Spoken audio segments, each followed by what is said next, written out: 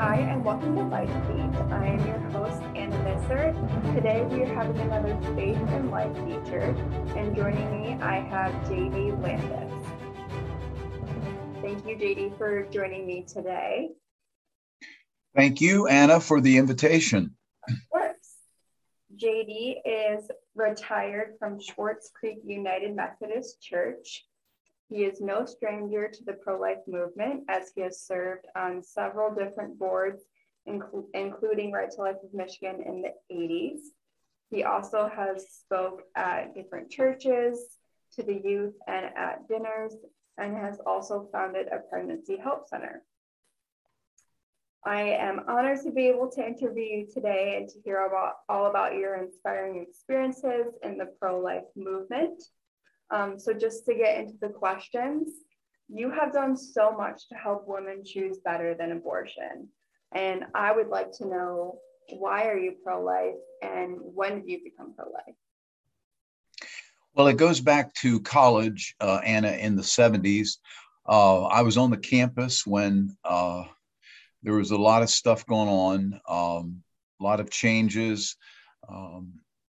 There was, as some have said, drugs, sex, and alcohol, and it was really crazy what was going on.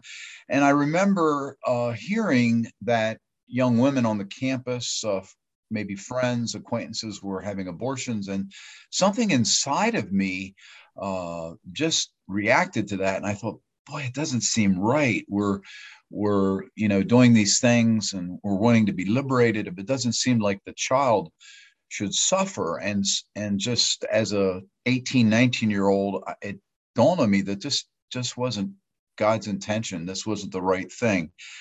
And so when I was a freshman on campus, I wrote a paper on the subject for a journalism class. And I was shocked when the professor handed my paper back, said it was unacceptable. And she said the paper was trite.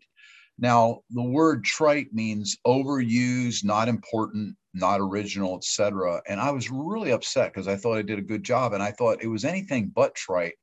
And it became one of the biggest issues in America. And that was in the 70s. And so my passion for being pro-life grew from that point. When I went to seminary, I attended a few meetings with people who were pro-life, and I heard about ministries that were going on. I think it was at that time that I heard about the movie Matter of Choice. Well, after I graduated from seminary, I went to Michigan. I was called to Michigan to serve as United Methodist pastor. And my first parish as a pastor was serving 3 churches in the Thumb. And during that time, I read articles about what was going on in America, and people were struggling with what was right and what was moral. And somehow I found out that there was a group in Michigan called Michigan Right to Life. And I think I just showed up at one of the meetings, and folks welcomed me. And after that, they invited me to serve on the board, and I became acquainted with Barb Listing and Jane Muldoon and many other people at that time.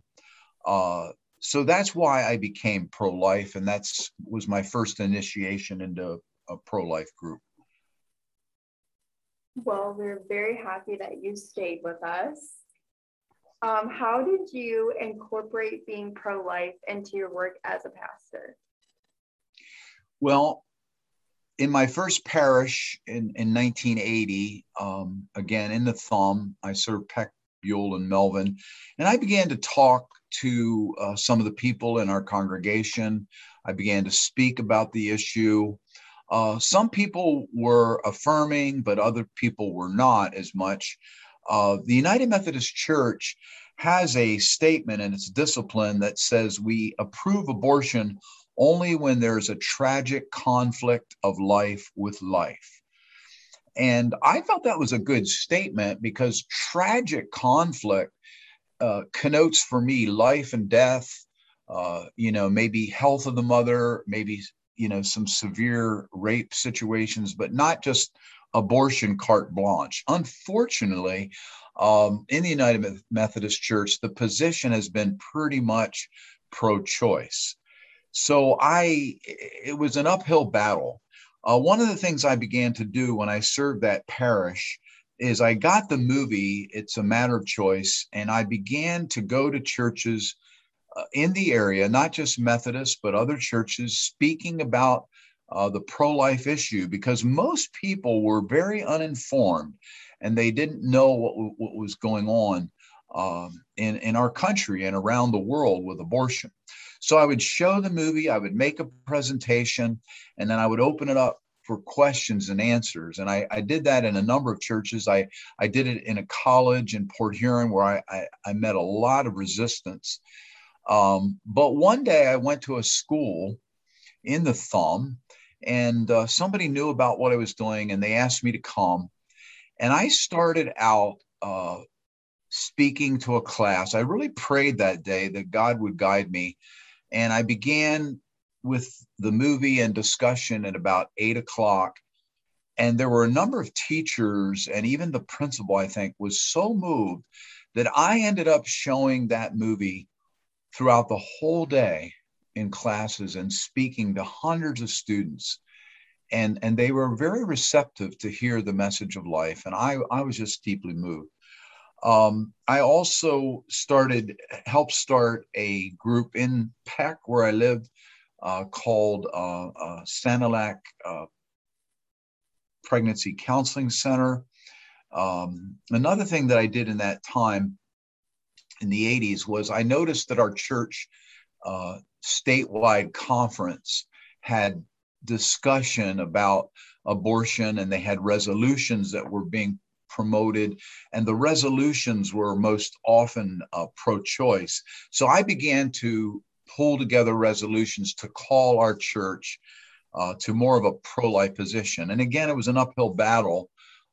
There were United Methodists that were kind of middle of the road, but there were many that were pro-choice, but there was a good number that was pro-life. But at least it got the discussion going in our denomination here in Michigan. So those were some of the things that I did in the early years, and I can talk more about recently, but any other questions that you have, Anna? Yeah, can you kind of talk a little bit more about the resolutions that you passed in your church and kind of what that looked like? Yes, we have this process in our conference. We have a statewide conference. We are now just one conference of United Methodists called the Michigan area. At one point, we were two conferences, West Michigan and Detroit Conference. But we would have a yearly gathering of maybe 4 days, and we would have reports about things that were happening in the church, mission activities, and things that local congregations were doing. And then people would send in 10, 20, 30 resolutions, things that they were calling our church to make a difference in the world. And so I began writing resolutions that stated that God had created life, God sought to sustain life, and the scriptures in Jeremiah and other passages talked about how sacred life was, that the Lord created us in the womb. We were fearfully and wonderfully made, as Psalm 139 says. And also, of course, Christ was conceived as a child in Mary through the Holy Spirit. And, stating that the Bible taught about the sanctity of life. And then I talked about in the resolutions how abortions were happening for birth control and other reasons. And we had lost our footing, I think, on the issue. And so I would present these resolutions, and then we would have discussions, and people would stand in the conference, and some would speak in favor of the resolution, some would speak against the resolution. Unfortunately, I don't think too many of my resolutions were approved.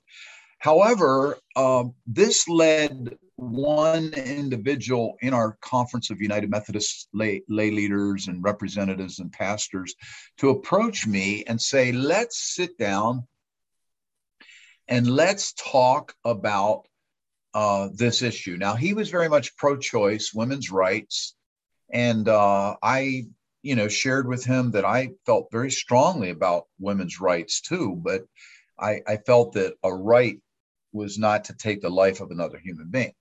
So anyways, we came up with about 10 things. You're stretching my memory here, Anna, but we came up with about 5 to 10 things that we could agree upon. And one of them was, I think, that sexual activity should not be something that persons do outside of marriage. We also said that an abortion was the least desirable solution. And I felt that was real headway. And so together we wrote a resolution so that both his convictions and my convictions could be valued. And amazingly, the conference passed that resolution. So at least we started to have a semblance of some commonality on the abortion issue. I think after that, I began to write more resolutions, and I began to do more ministry around pregnancy resource centers and encouraging that in the life of our church. And today we do have a number of pregnancy resource centers that our churches support. And I can talk more about that whenever you'd like me to. Is the pregnancy resource center something that you are doing right now? Yes. Let me give you a bit of history there. I've served 7 different locations around southeastern Michigan, including Detroit and Romulus and Swartz Creek and Midland. Well, one of them was actually in Ohio. But when I was in Romulus, I found a ministry called the Family Life Center. And there was a doctor that was one of the leaders, Dr. Charlie Leland. And there was a group of people that were part of a Catholic renewal movement. And one of them was Ann Spangler, and Ann went on to become a noted author. But they invited me to be on the board of the Pregnancy Resource Center. So I did volunteer work there in Romulus when I was at Romulus in the center that was in Ann Arbor. And we were really making a difference in people's lives, and women would come for support and counsel. And of course, we were offering them the option of adoption. And we had, of course, a gynecologist who was on our board who met with the women, and he was just a wonderful, caring man. And so lots of good things happened there at the Family Life Center. But I do remember on one occasion, the pro-life movement has been so criticized for its protests at abortion centers, but it works the other way. And I remember someone heard in the Ann Arbor community about this center, and a group of 20 or 30 people came to protest the Family Life Center. Of course, we went out, tried to dialogue with the people. I think we even took coffee and donuts out to them to try to diffuse the situation. But they were rather unkind and even hateful and chanting and all these kinds of things. But we were able to settle things down. But it made me realize that, anything you could do in the pro-life movement could be protested. It could be challenged. From there, in Romulus, I moved to Detroit, and I didn't have as much of a connection there. But then I came to Swartz Creek, where I am now as a retired pastor, and we got involved with a pro-life pregnancy counseling center in Flint. And we had speakers in the church, and we continued to support that ministry. Following my ministry in Swartz Creek, I was appointed to a church in Midland. And there, again, one of the doctors of the church, Dr. Marguerite Kuhn, was on the board of a pregnancy resource center. And the resource center had a great outreach ministry to families. And more, I noticed, Anna, that in the last 20 years, the focus has been on loving mothers, loving fathers, and loving children, and affirming the family, and giving every bit of support they possibly could, providing diapers, providing counsel, providing finances, even helping persons find a job. So it's just a really great, compassionate ministry. And the Pregnancy Resource Center in Midland had some great fundraising events and had nationally known speakers come. And that was really exciting. And I'm still connected with them. And recently, the Pregnancy Resource Center in Midland, they're now called Life Clinic is the new name. And they have a center in Saginaw. They have a center in Bay City. And I have done some volunteer work in the Bay City Center.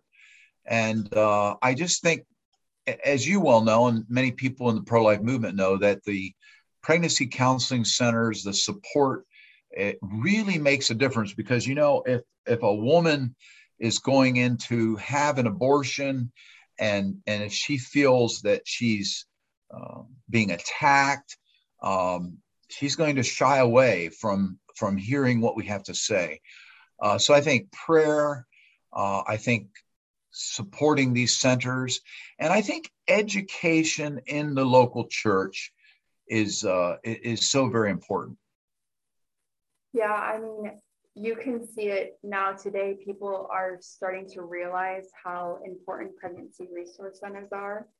And we can see that in Texas, where, you can have an abortion after 6 weeks now. So women turn to these pregnancy resource centers, and they've been flooded with all of these families and women looking for help. And it's just so amazing. And I'm super blessed to be in Michigan, where we have over 150 centers that are just ready and willing to help all of these women. That's great. It's amazing. That's making a huge difference, I know. It really is. And it sounds like you've had all this experience and all of this knowledge over the past couple of years.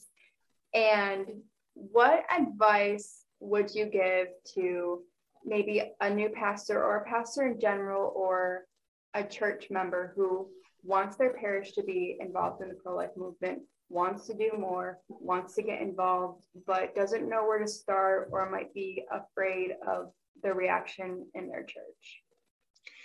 Yeah, and that's a very good question, and that's very critical in the United Methodist Church. I know in the Catholic Church, the vast majority of parishes are pro-life. The position for the Catholic Church is pro-life. I know in some Lutheran churches, that's a strong position. I know that in a lot of independent churches today that are very biblically focused, I think there's a common agreement, but not so in the United Methodist Church and some other mainline denominations, maybe Presbyterian Church, etc. So it is a real challenge to seek to reach out to your congregation and to educate them. You may have a congregation, say, of 250 people, and you may have maybe 50 people that lean pro-life, maybe 150 people that are maybe 100 people that are kind of in the middle, and then 100 people that are very strongly pro-choice. And in such an environment, it's often very difficult to introduce the message. What I would advise pastors if they were in a divided denominational system is to start with getting a group together of people who shared a pro-life conviction, to begin to pray and to begin to ask God, what could they do?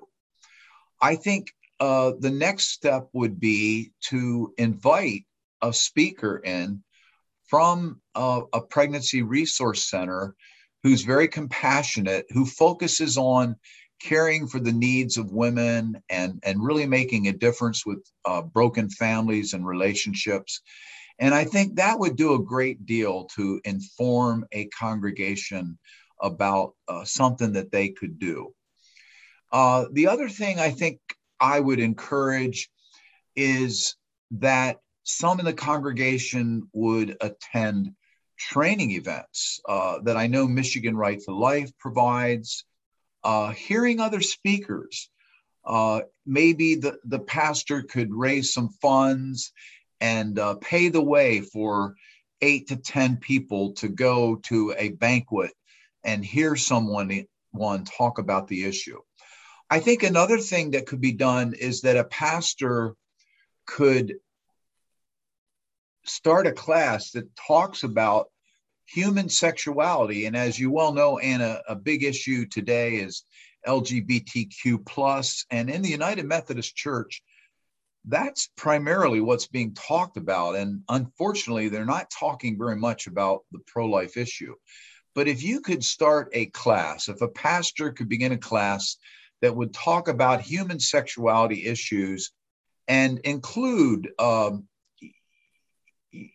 fidelity in marriage and teens not being sexually active and all kinds of things, and talking about the different issues, different kinds of human sexuality, but then talk about abortion and talk about the solutions and better solutions. And I think that could be a discussion group that could go and make some headway in the life of a church.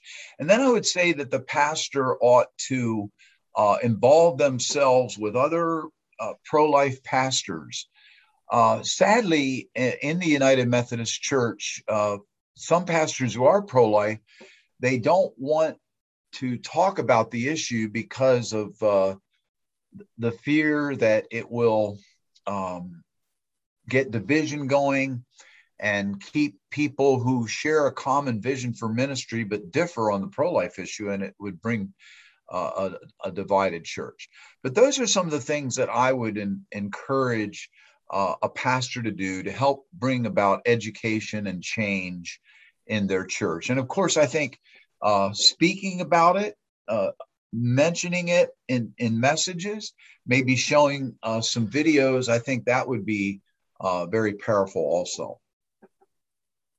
And going off of all that really great advice, I would also say that Right to Life of Michigan has so many affiliates across the state and probably each city in the state.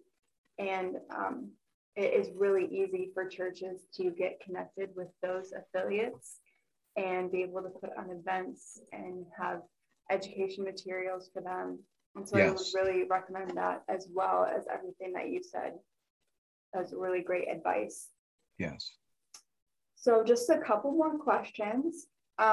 If you could describe your experience over the past 2 decades in the pro-life movement into maybe like one word or a phrase, what would it be? What my experience would be over the last 2 decades. Can I bring that right down to today? Of course. Okay.